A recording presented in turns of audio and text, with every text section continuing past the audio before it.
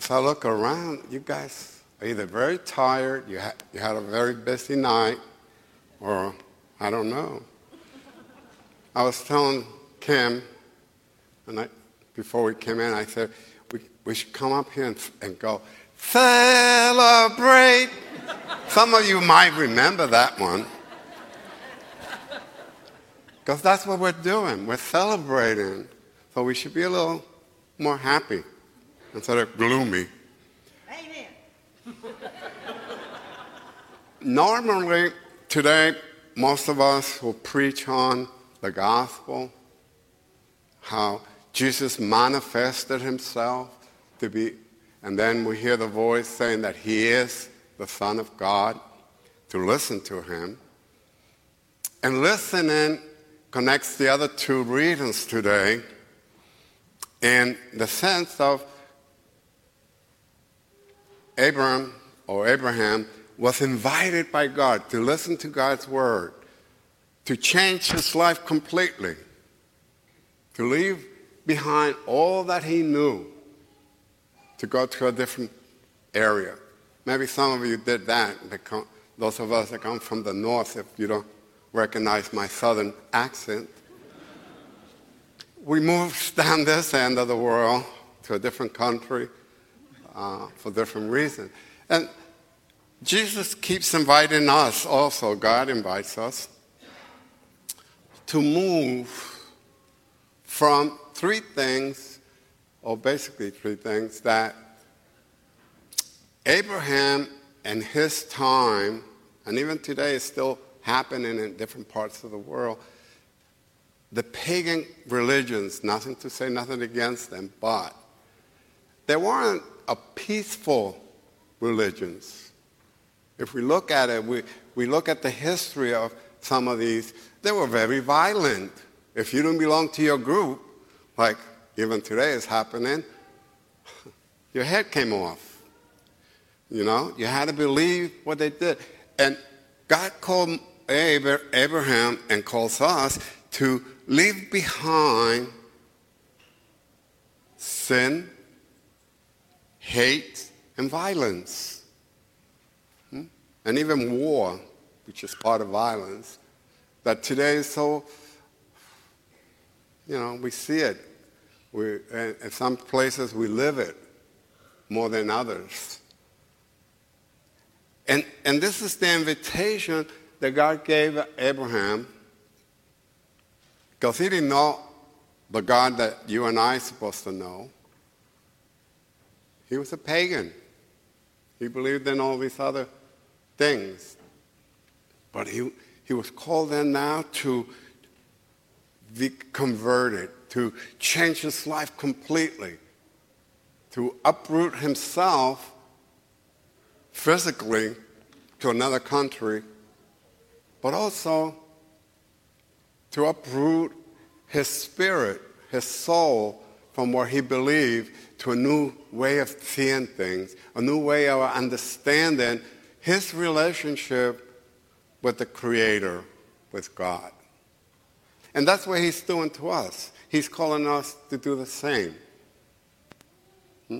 He's calling us to leave that hate and violence and sin behind as we move and grow in the Spirit of Jesus Christ. Now it's up to us. How are we doing that? How do we live our beliefs? What do we don't believe?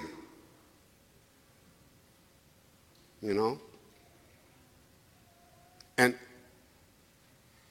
as he promised then, he's promised to us to be with us, to help us, to be on our side, to give us the blessings and the graces that we need to overcome sin, hate, and violence.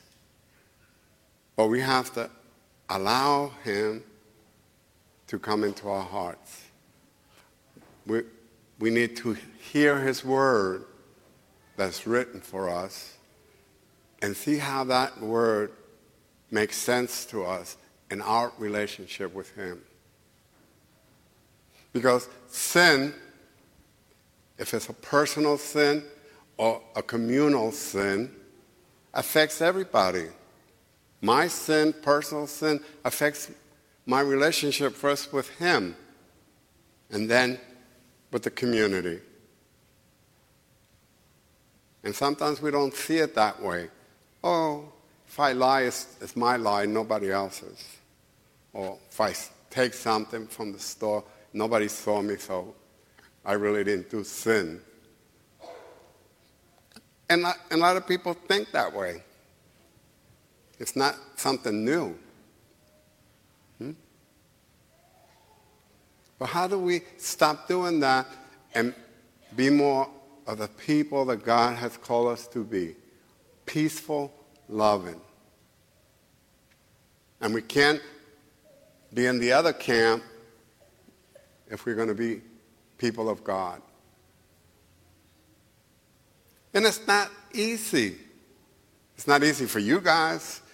It's not easy for me or for the deacon either. For our calling to serve. It's not an easy job. It's not an easy thing to do. It's an everyday thing that we have to every day make the effort. And it's an effort sometimes, more than others. But yet, where is our hope? In Jesus.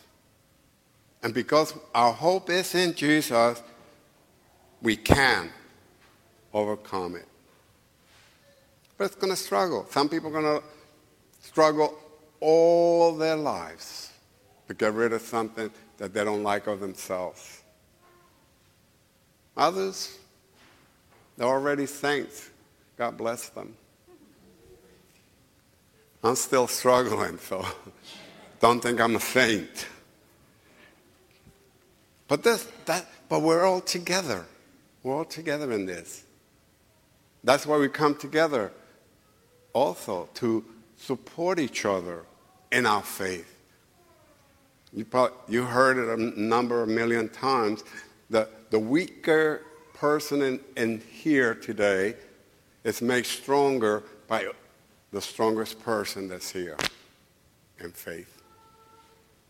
So we all, not unknowing it, we're supporting each other. We're helping each other just by being together in the name of Jesus. That's what it's teaching us. And like I said before, normally we preach on the gospel, how Jesus showed the glory of the glorious body, the manifestation or the presentation of him as Son of God.